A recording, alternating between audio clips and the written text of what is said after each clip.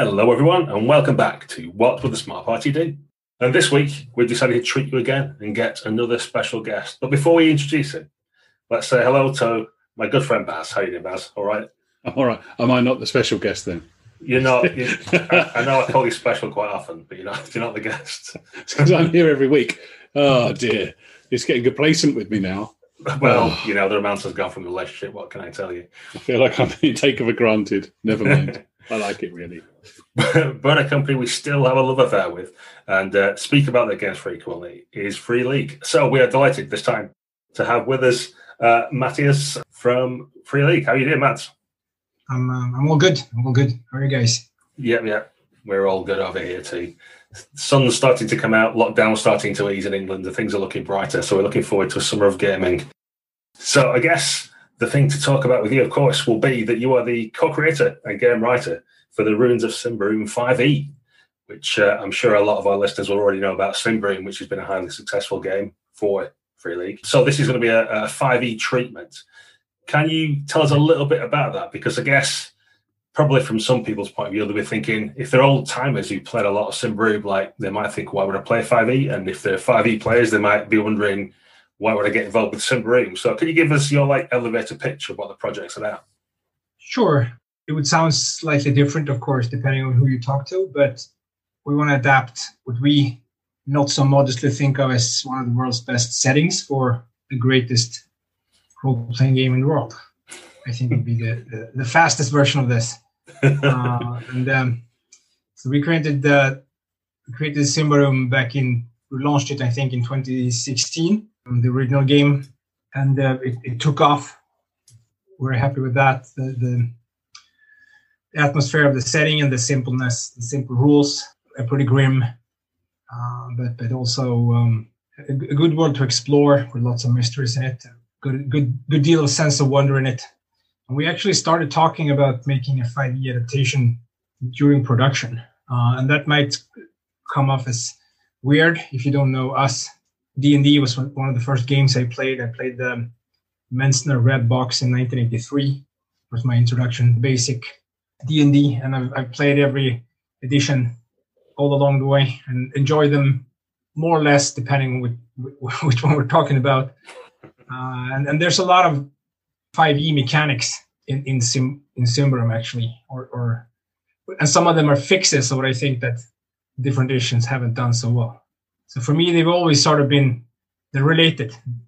So and some of the mechanics when we tried to adapt it actually just flowed from one system to the other. Like the corruption mechanic, which is a core mechanic in Symbaroum, works really well in 5e with very little adaptations to it. So it's not a huge leap mechanically speaking, and it's we knew we had fans because people contacted us early and said, okay, you should consider doing this. It's an awesome setting. The art is fantastic.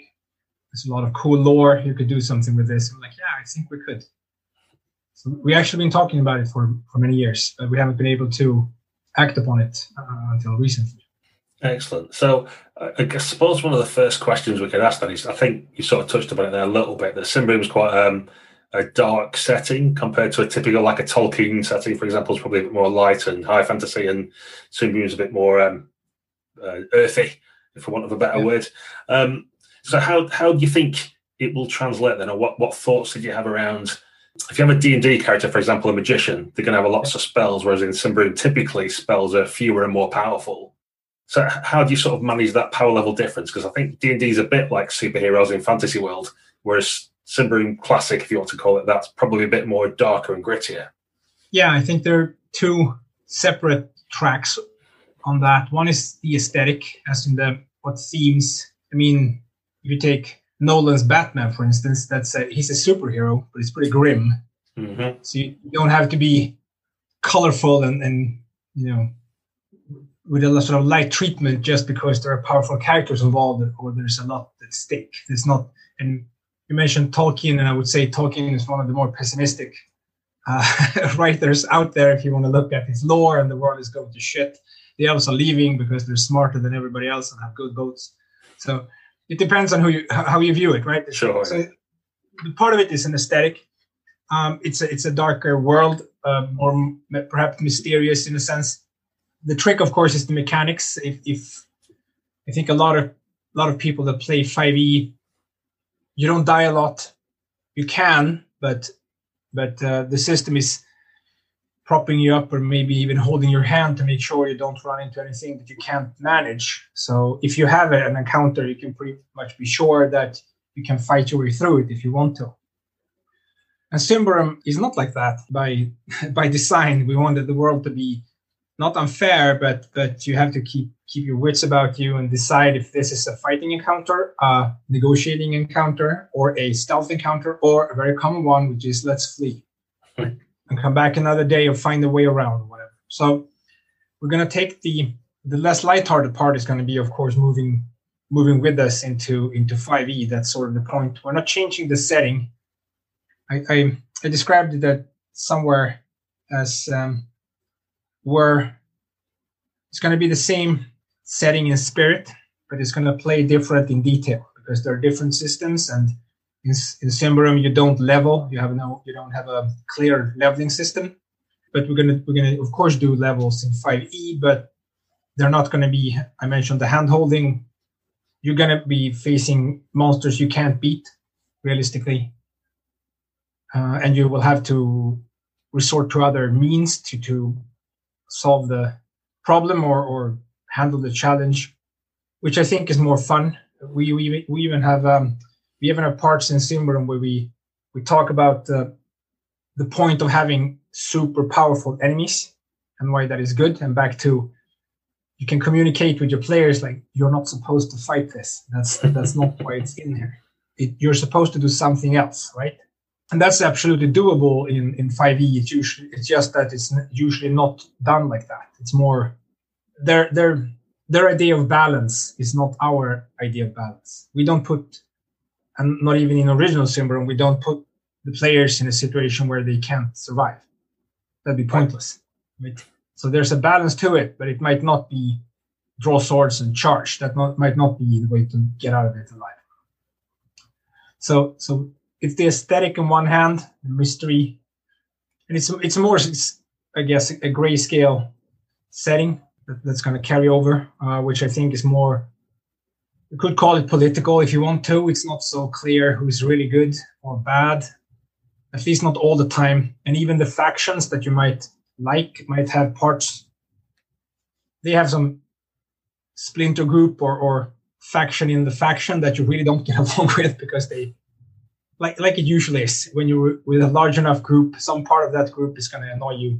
And we've kept that, and it's going to translate over to 5e pretty well. Matt, looking at the thank you, mate. Looking at the options you got for players are obviously going to be a big draw for people coming from 5e, and whereas your core 5e would have race and class, you're going with Origins. I think it's called Origins as a stand-in for race, and you've got some really interesting takes on classes as well. It looks from the Kickstarter like there's very few classes, but they must see how many subclasses you've got with it, and they all look like something you'd want to play. Could you maybe expand on the approach you've taken with those, please? Yeah, Origins we use rather than race. We don't think race is necessarily the best term for it.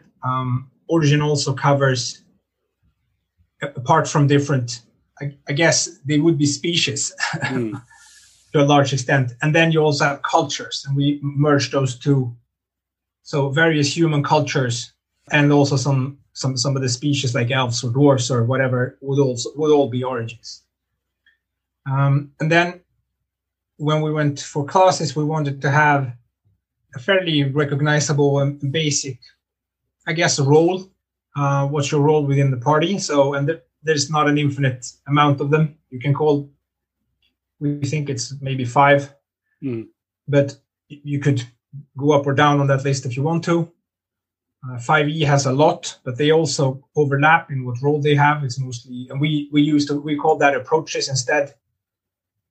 So mystic is the broad term for everybody who relies on magic, whether they call it prayer or through a pact or studying old tomes, doesn't really matter. It comes out the same when the party is adventuring and trying to solve problems, whether in combat or out of it. So And warriors are stand-up. They're pretty the first line of defense kind of people, with rangers and scoundrels sort of behind and doing other stuff. And we have a leader class called captain, which is a term of people who make others better without obviously using magic. So those are sort of the broad classes that we use, and then we subgroup them in what we call approaches, and then you can get a more diverse to find your flavor within those. That captain looks really exciting. Fans of the Warlord from 4th edition have been a bit shortchanged on that kind of role for quite a long time now. A really good catch, man. I love that class, and I didn't see it really come back in 5e. Yeah. There are elements of it in the fighter, but not to the extent that the Warlord did. Yeah, so the captain has a bit of that, but you can also put a flavor on the captains. It doesn't have to be like an officer. It could be an adventuring merchant who used to boss people around, and stuff like that. So, and many of the classes, I guess, or rather the approaches, sorry, especially on the mystic side and also some of the others, are very tied into the lore. So they come out of a group that exists and have an agenda. You don't have to agree with that agenda. You just happen to be trained by them. So you can be a witch coming out of the dark forest of Davokar, and you might agree with their defense of nature against the encroachment of men, or you don't. It doesn't really. You don't have to, just where you come from and where your powers are based. So that the same goes for the others. I think that immediately gives you some depth of character, doesn't it? Because that's a question for the player to answer: is do you actually adhere to the traditions, or are you railing against them, or have you followed a different path? And that immediately gives what perhaps in the game might just be a wizard some tie into the setting and some like questions to answer and decision points the players can fire off immediately. Yeah. And you can definitely, people will see what we've done with the adventures. You get a lot of chances to more permanently or temporarily ally with some group or go in opposition to them. And you can be more mercenary and bounce around, or you can be like, no, we like these people. The Iron Pact is an old pact that was set up by the elves and humans to fight against the Empire of Symbaroum that gave the game its name, with ruins now remaining. It's covered by a dark forest called Davokar, which was actually planted by the elves to keep the ruins and all the evil at bay with the roots. And humans, of course, want to go there, and there's stuff to find that's useful, and you can sell it or use it or so. Yeah. You'll have to have. You're going to have an opinion on the Iron Pact. You don't have to like them. You don't have to play with them, but you're going to meet them or see what they do. So you're going to relate to them. Some might ally with them. Some will see them as enemies. Others will. Sometimes they're good. Sometimes they're not. So we're not. The game doesn't assume that you like or dislike some groups, but you can. There's a certain element of deeply corrupted evil that you can't negotiate with, really. Yeah. So it's more of a shade of gray that I think a lot of people like when they play it for a bit, and they want to have that tactical combat, but they also want to have a bit of intrigue. That makes sense. At least that's what when people talk about it, they often describe what we've done as it's sort of a layered world. Things are true on different layers, but you can then dig deeper and see that, sure, the last layer we're at had some truths, and there are a couple of new ones down here. They still make sense, but you can. The basic mythos, of course, is that the world is about creation, and mankind is about pruning nature and just making sure that it does what humanity wants. And if that goes too far, you create corruption in this fantasy world that nature can actually actively punch back. So it's sort of these three thematic forces, if you want to, or you can play on that almost existential level, or you can go up to politics, or you can try to ignore everyone else and just see them as problems when you go for treasure. So you can move along these depending on how you want to. How does that come out in play? I suppose in a traditional 5e campaign, you can do anything, obviously, but most of the time you're going to be going into holes in the ground, killing monsters, grabbing their gold, getting more power. From what you've just described about the setting being so fundamental to the Symbaroum experience, what kind of challenges do parties face on a you know, if there is such a thing, what's an average adventure for Symbaroum? Well, there are sort of classical ones. The treasure hunt is I guess, similar to 5e, but populated by these groups that I talked about and the factions and all. And you might want to, I think 5e would often allow you to fight your way through. And if you're powerful enough, people can't really stop you.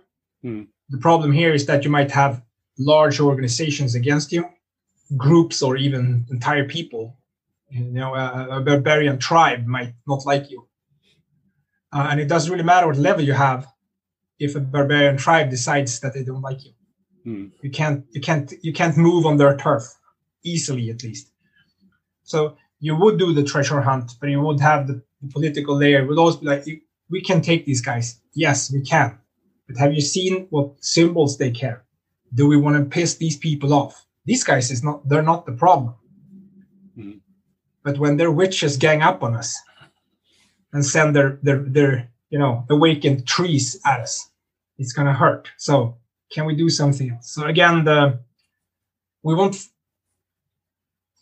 experience is that you fight less in Ruins of Symbaroum 5e than you do in standard 5e, and the fights are harder because you can spend more resources on each fight if you don't have as many in an adventure. So we're trying to push the stakes a bit and have everybody, the group often talks like, is this a fight we want to have? Do we have to fight now? Or can we do something else? So you do the treasure hunt, but it would have a bit of a different flavor. It may be less dependent on you and your personal power. It could also be what groups you're facing. But you can also play a card. Let's say you take a mission for the Ordo Magica, which is sort of the classical wizardry order. Proponents of reason, they claim. So you could also meet the group and they threaten you and say, well, we're emissaries for the Ordo Magica. You want to piss off Ordo Magica? You're 60 and we're 6. So you can probably take us, but you know who we represent. Let's talk. So you can also go the other way and maybe have a bit of so it's a bit more like that. But of course, eventually you're going to be on the ground against some ancient evil that is not going to talk to you and you don't have to care.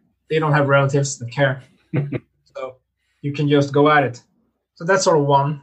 The other would be the more leaning into the intrigue.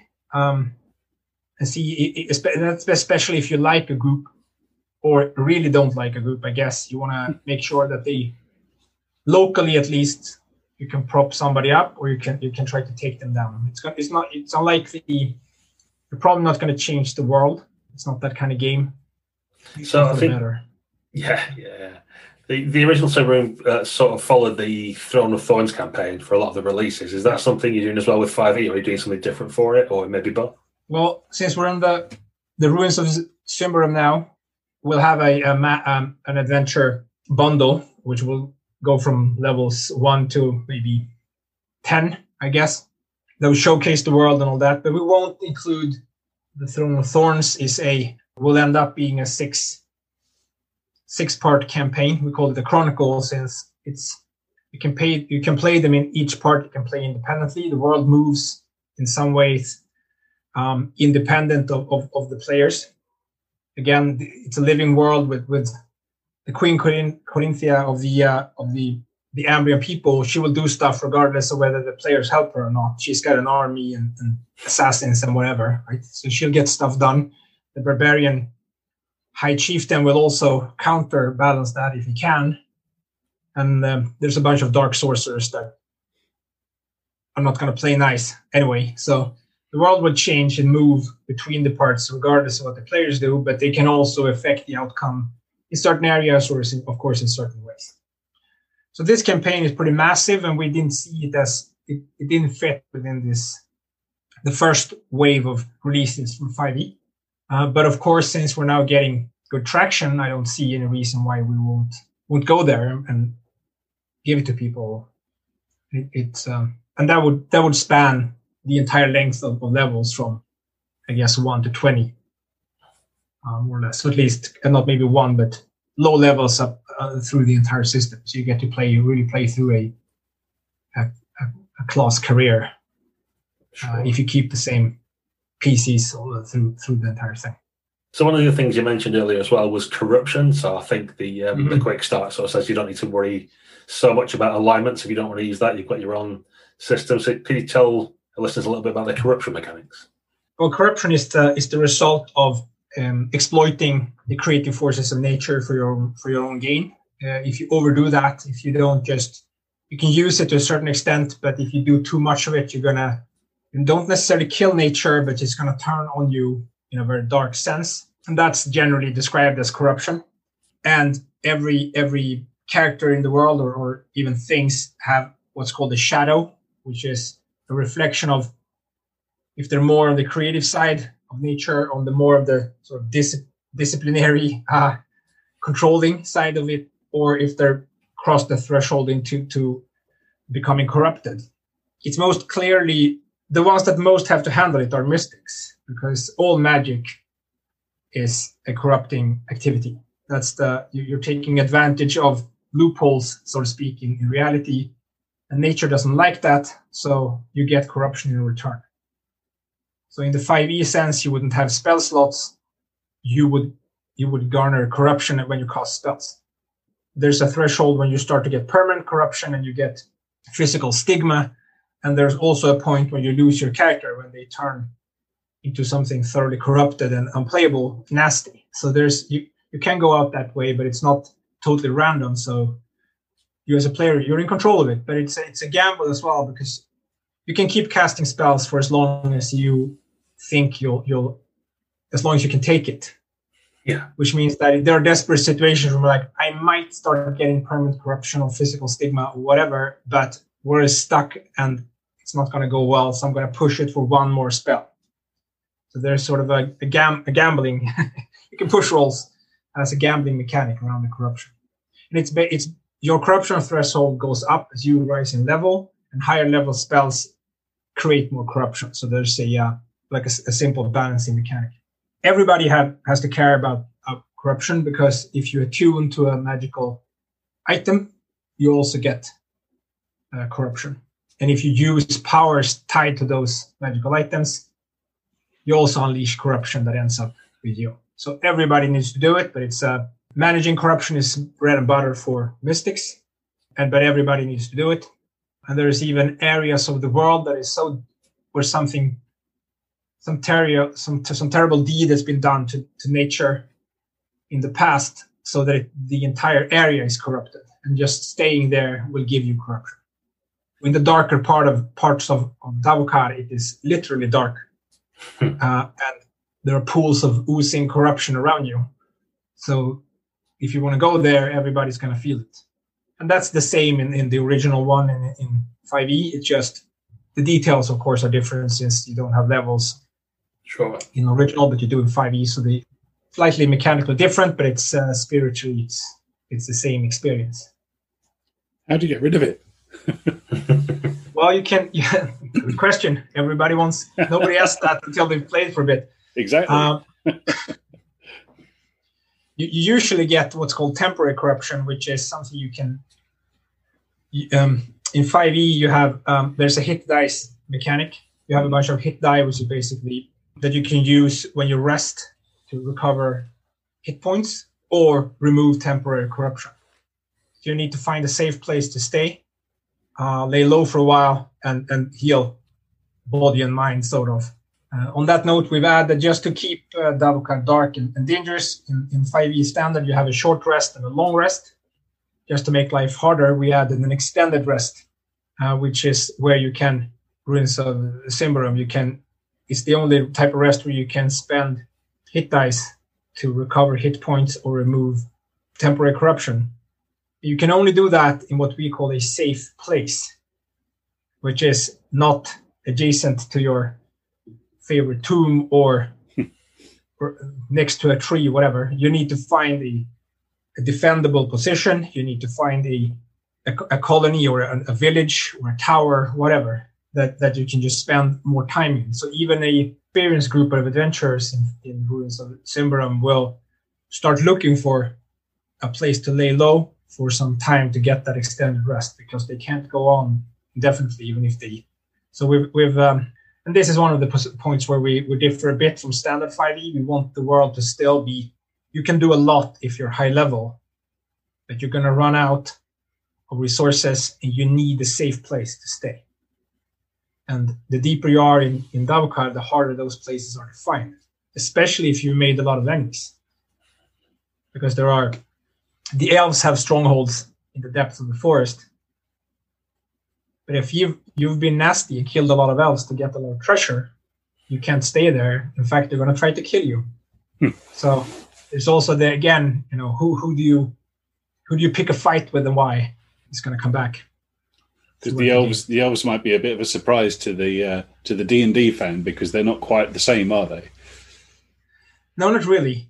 As I said, these are the Iron Pact elves, and their only job in these parts of the world is to keep humanity at bay, and they do that quite effectively at times. So you can deal with them too. They're not impossible to deal with, but they're not necessarily happy with you wandering around in the forest and cutting roots and opening old tombs that should, for the sake of everyone, at least if you ask the elves, be kept shut. Good stuff. So to move a little way away from that a bit, I guess you were originally part of a different Swedish game studio that merged with Free League. I'm not going to try and pronounce it and embarrass everybody, especially you. But can you tell us about your original game studio and how you led to becoming part of Free League? Sure. We started it's called Järnringen, which is actually an iron ring. So Järnringen started in, I think, 2001, and we did Mutant, which is one of Free League's games, Mutant Year Zero. We did a version of that. That actually goes back to a Swedish role-playing game released in 1984 called Mutant. So we did our take on that in 2001, and then eventually Free League picked up the license and did it. So, and Järnringen did the Mutant, a version of it that we called Ears of Doom. And then we followed that on with a game called Coriolis, which is a sci-fi game that also Free League then later picked up. Sure. So Free League actually started, the guys who started Free League, who I'm now also part of, but the guys that started it, they met as fans of Järnringen games and started playing those games together in Stockholm, and decided to start making their own stuff.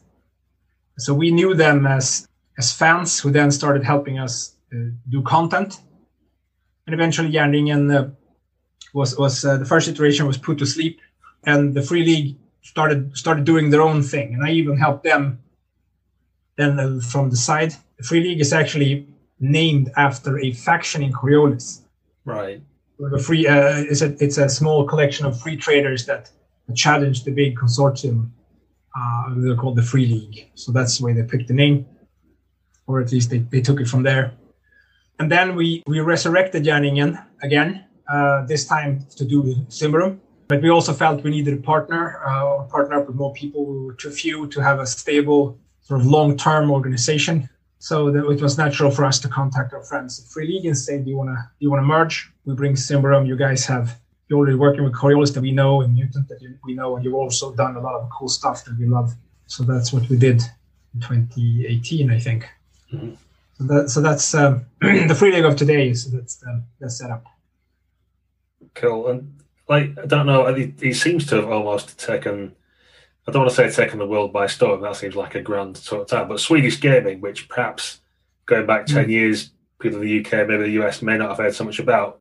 If you look at how Free League and all the properties and titles are doing now, I think it's kind of up there in the sort of top 3, I would say, probably, of gaming companies or something. It seems to be, certainly if you look at Kickstarter values and things like that. So do you feel that in Sweden as well? Is a kind of, there's just a large, strong gaming community and a creative force behind it? Or is that just a... Yeah, no, there's several good companies in Sweden. Most of them are, I say amateur in the sense that they don't do it professionally, not that they're not good at it. It's just that it's not a day job as well, maybe. A way to make, they have a day job and then they do cool stuff. No, but definitely. I mean, role-playing games became really big in the sort of mid-'80s in Sweden, and it has stuck around. So a lot of people, I guess my age, have played role-playing games. Of course, many of us who grew up with it wanted to do something along those lines, and then many of them are now found in, I guess, the computer gaming scene in Sweden is also pretty big, and a lot of the people that I also worked there for a decade, so a lot of them also go back to the tabletop RPG scene in the 80s or 90s, I guess. Mm-hmm. There are several other teams right now. Free League is, I would say, the biggest and most prominent, especially internationally, in no small part because of the wonders of Kickstarter. Right. Where fans get to vote on what's cool in a very concrete way. So that's been really helpful to us, especially as a small company. You can try things and you have a really good gauge of interest, and you can balance your risk through crowdfunding. That's amazing. For sure. Well, if the one rings anything to go, the beer all right for a while, I think it's really. Yeah, I mean, then we also partnered up with Francesco and the other guys who did the original One Ring, and it's clearly something that people liked and want to see more of. So that's I thought it was going to do well. I knew people wanted more, but I was pleasantly surprised. A fantastic community there. I think my favorite thing about Free League is it's a games company that makes games, which might sound a peculiar thing to say, but there are games companies who make maybe one game, maybe two, but they don't actually produce new games with the regularity that Free League puts stuff out. It feels like last week Alien dropped. It feels like 2 weeks ago Vaesen hit the shelves. Yeah. And here we go again with even more good stuff. You're killing my wallet. Thank you for doing that, but you are killing it. Sorry, man.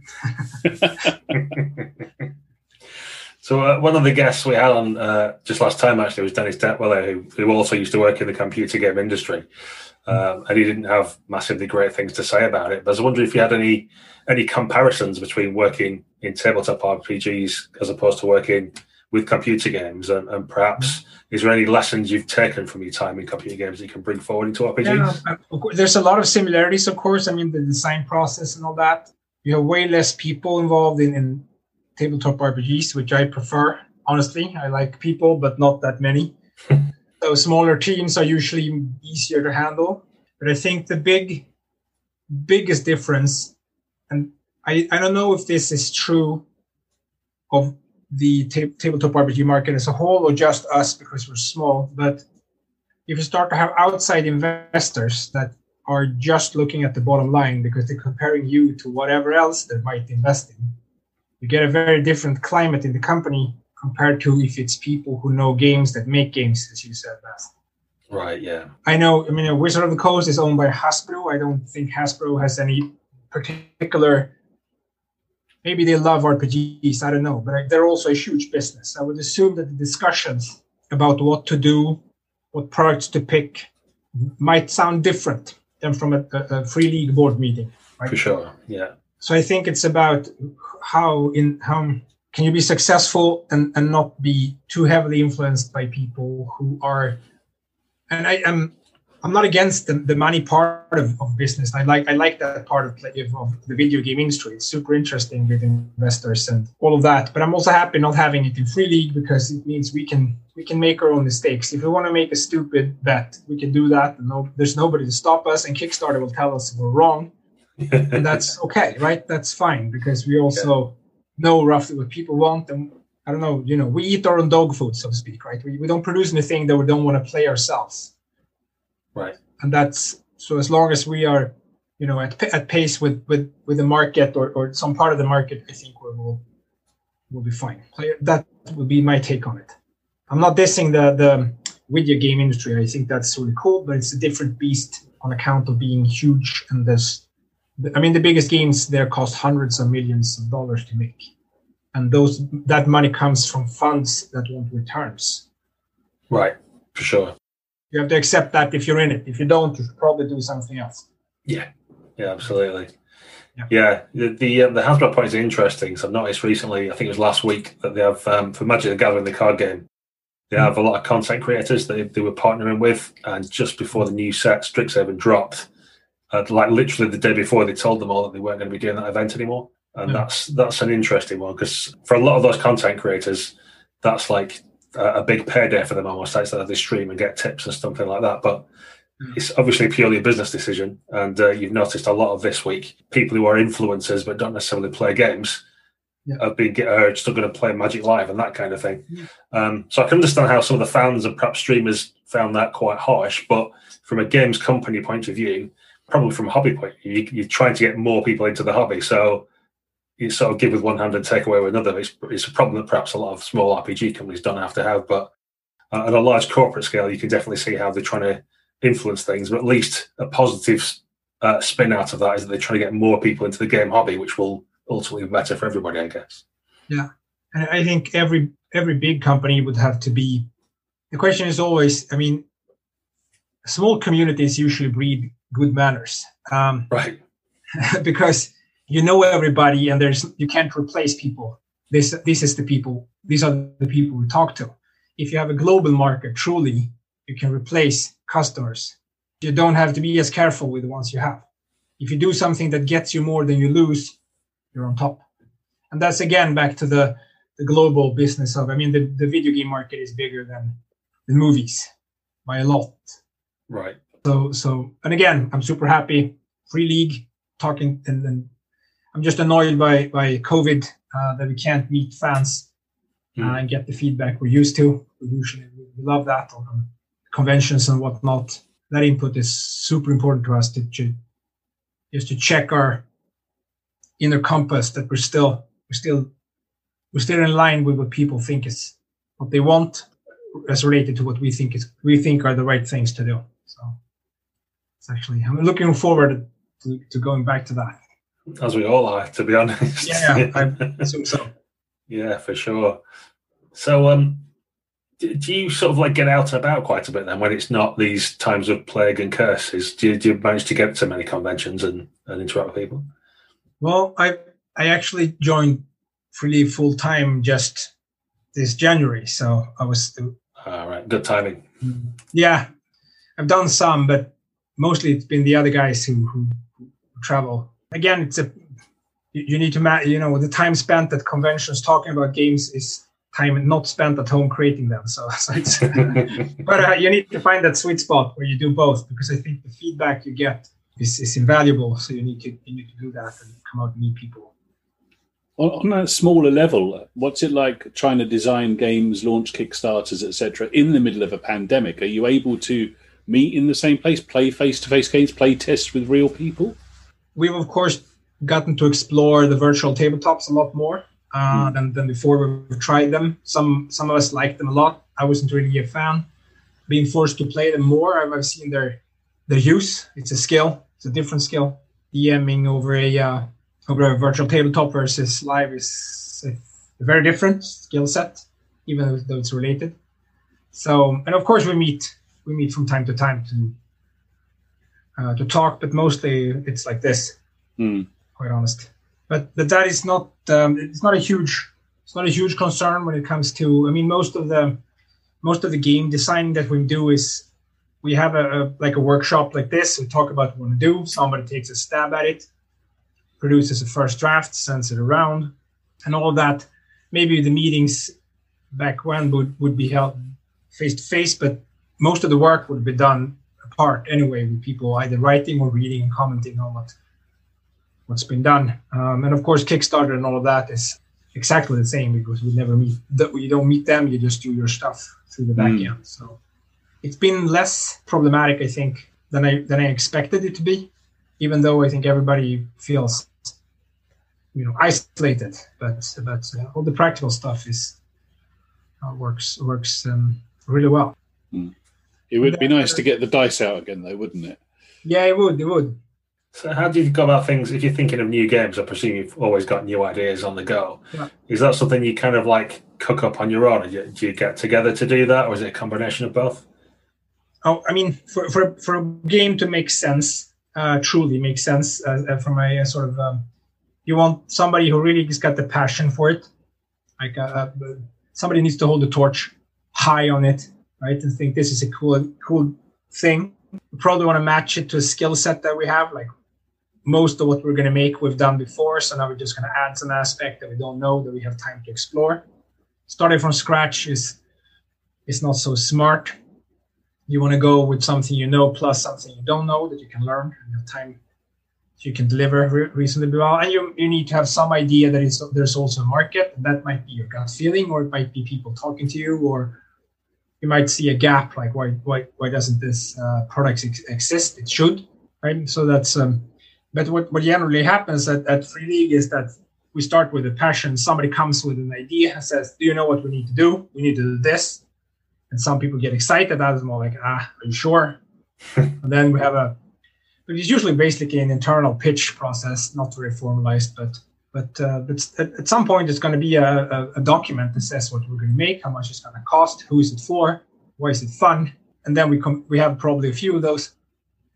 So, but the initial phase is really chaotic and just mostly people talking about stuff they think is amazing, which is exactly how you want it to be, right? So yeah, of course. And then when everybody else tells you it's not a great idea, you still go home and write it for your own campaign anyway. So screw those guys. Exactly. I mean, it's a lot. You can convince people. That's fine, right? You just wanna. So passion is key. There's a few of us. Somebody needs to drive it and just feel that it's theirs, that the vision is theirs, and then everybody else can pitch in and help and give different views on it or help create it or. Yeah, but somebody needs to realize I want to do this because it's awesome. That's usually a requirement for it being good. Can't be too mercenary. Can't be, if you go the other way, it'd be like, there's a market. Okay, well, whatever. What do you want to do? How do you satisfy that market? That's not really the way a small passion-driven company would work. It's more of those corporate approaches, I guess.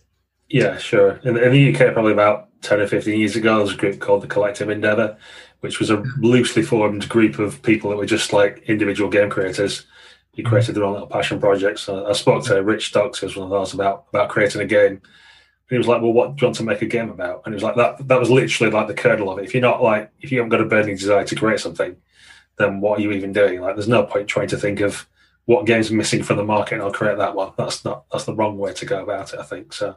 And very similar to their group, when people ask, can I join? I'm a part of Collective Endeavour. It's like, if you have to ask, then you're not, you just kind of know, you get the ethos or you don't. It's one of those kind of things. Yeah, I mean, it's a weird, creativity is weird like that. It's not just games.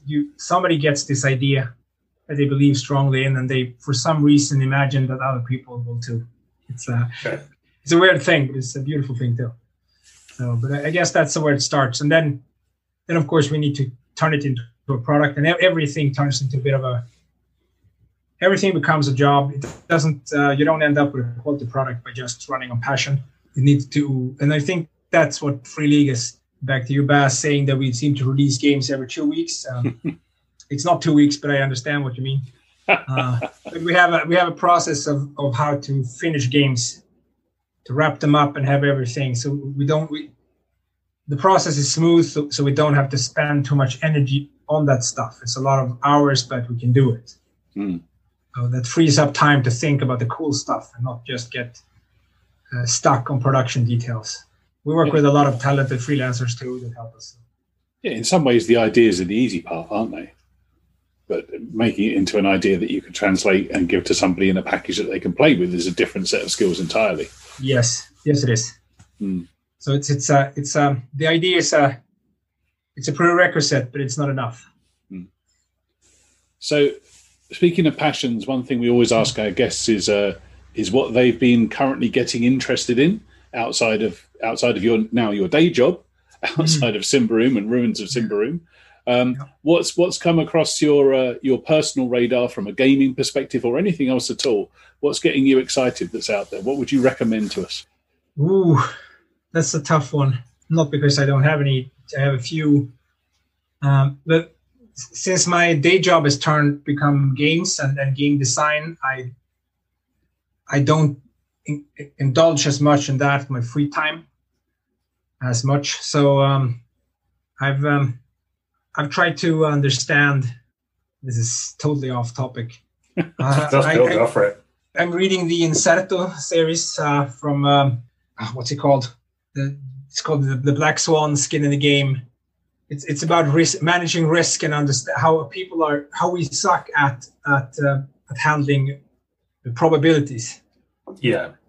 Which is tied to how we value risk, which we usually don't in a sort of meaningful way. You could tie it to games how to design a system that is exciting, has a lot of randomness in it, but it's not totally incomprehensible to people. Or you pretend it's random, but it's sort of not. Yeah. So it relates a bit to the sort of the math side of game design, or maybe even user interface. What do people think? How good does the magic sword have to be for people to think it's good? Yeah, absolutely. At what point will people value it based on the math, right? Yeah, sure. I'd like Nassim Taleb is the guy's name. Black Swan is about these rare and catastrophic events that nobody really calculates, has a good way of measuring, because everybody thought swans were white until they found black swans in, I think, Australia or somewhere. So that's the name. Like, until you see it, you don't even think it exists. COVID, pretty good example. Very few people had a good idea of what a pandemic would look and how it would look. So I mean, a bit like into probability and risk management and how that sort of. So it ties back to games, but in a weird way. Yeah, no. In my business meeting I was having today, we were literally discussing how people don't understand basic statistics, and I think it does extend into gaming. I did a master's in data science last year, so I've got a fair idea, but that probably just tells me what I don't know rather than what I do know, if you know what I mean. But if you take something as simple as rolling 2d6 and you need to get a 4+ on one of the dice, and people think, well, I've got 50-50 on each of them, so I'm more or less guaranteed. It's like, no, you've got a 75% chance, but people don't see that. That's a very interesting thing when it comes to designing an RPG game mechanic or something like that. What you present on the paper and what people actually think in their head is their chances. And how they feel cheated if they haven't got the role that they expect to get and things like that. Yeah. That's an interesting aspect. Yeah, it's interesting. And you also have at what probability, where do you want to keep the probability so people feel that they have a fair chance? In computer gaming, it's often, if you have hidden in RPGs are good because you see the dice. In computer gaming, you often have the dice behind, sort of in the back end. You usually don't see it. Right. And then it's even worse, because then things probabilities need to be really high on the player side for the player to even recognize that it's a thing. Mm-hmm. Yeah, stuff like that interests me. So it's sort of a game design thing, but it also extends into other areas where we try to make estimates or calculate the odds or not. I think the COVID vaccine discussion is a almost perfectly weird, horrible example of this, where the blood cloth fear is unreasonable compared to everything else people do. The odds are so low that you will get it. But since people talk about it, and you don't know the odds of getting a blood cloth by just flying to Thailand, sitting on an airplane for 13 hours, which is way higher, and people do that for less good reasons. So it's how do we handle probabilities, and how do we stack them, and what's worth stuff? So it's a game theory thing that interests me a lot, and it's relevant from my game design, but not a super concrete way. So. I think it might be fundamental. You never know. I mean, I have a feeling that risk and reward kind of sit at the heart of what role-playing games actually are. Yeah. You're presented with a scenario and you're asked, what do you do? And your brain starts ticking through your options, and you want to keep your character alive, or you want to win the scenario, or whatever it is you want to achieve. You're balancing that all the time, aren't you, in a very open, dynamic environment? Yeah. And I think the difference between different, you can see your different, if you have a bunch of players in your group and you play a lot with them, you can see how they lean towards certain characters, but also systems or scenarios. And I have a guy, he always applies what we call the math hammer. right? And he's really good on the math, so he knows exactly what his odds are. And he's that guy that picks weird spells in 5e because he understands that Glitter Dust is one of the most powerful spells in the entire game at that level.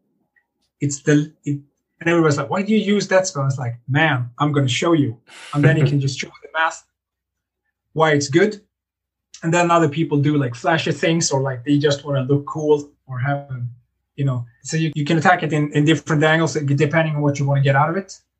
But I think what you said is profound, is people like different systems because some people enjoy randomness quite a lot and think that's fun. Others prefer a more controlled environment because they have more control and it feels more fair to them, I think.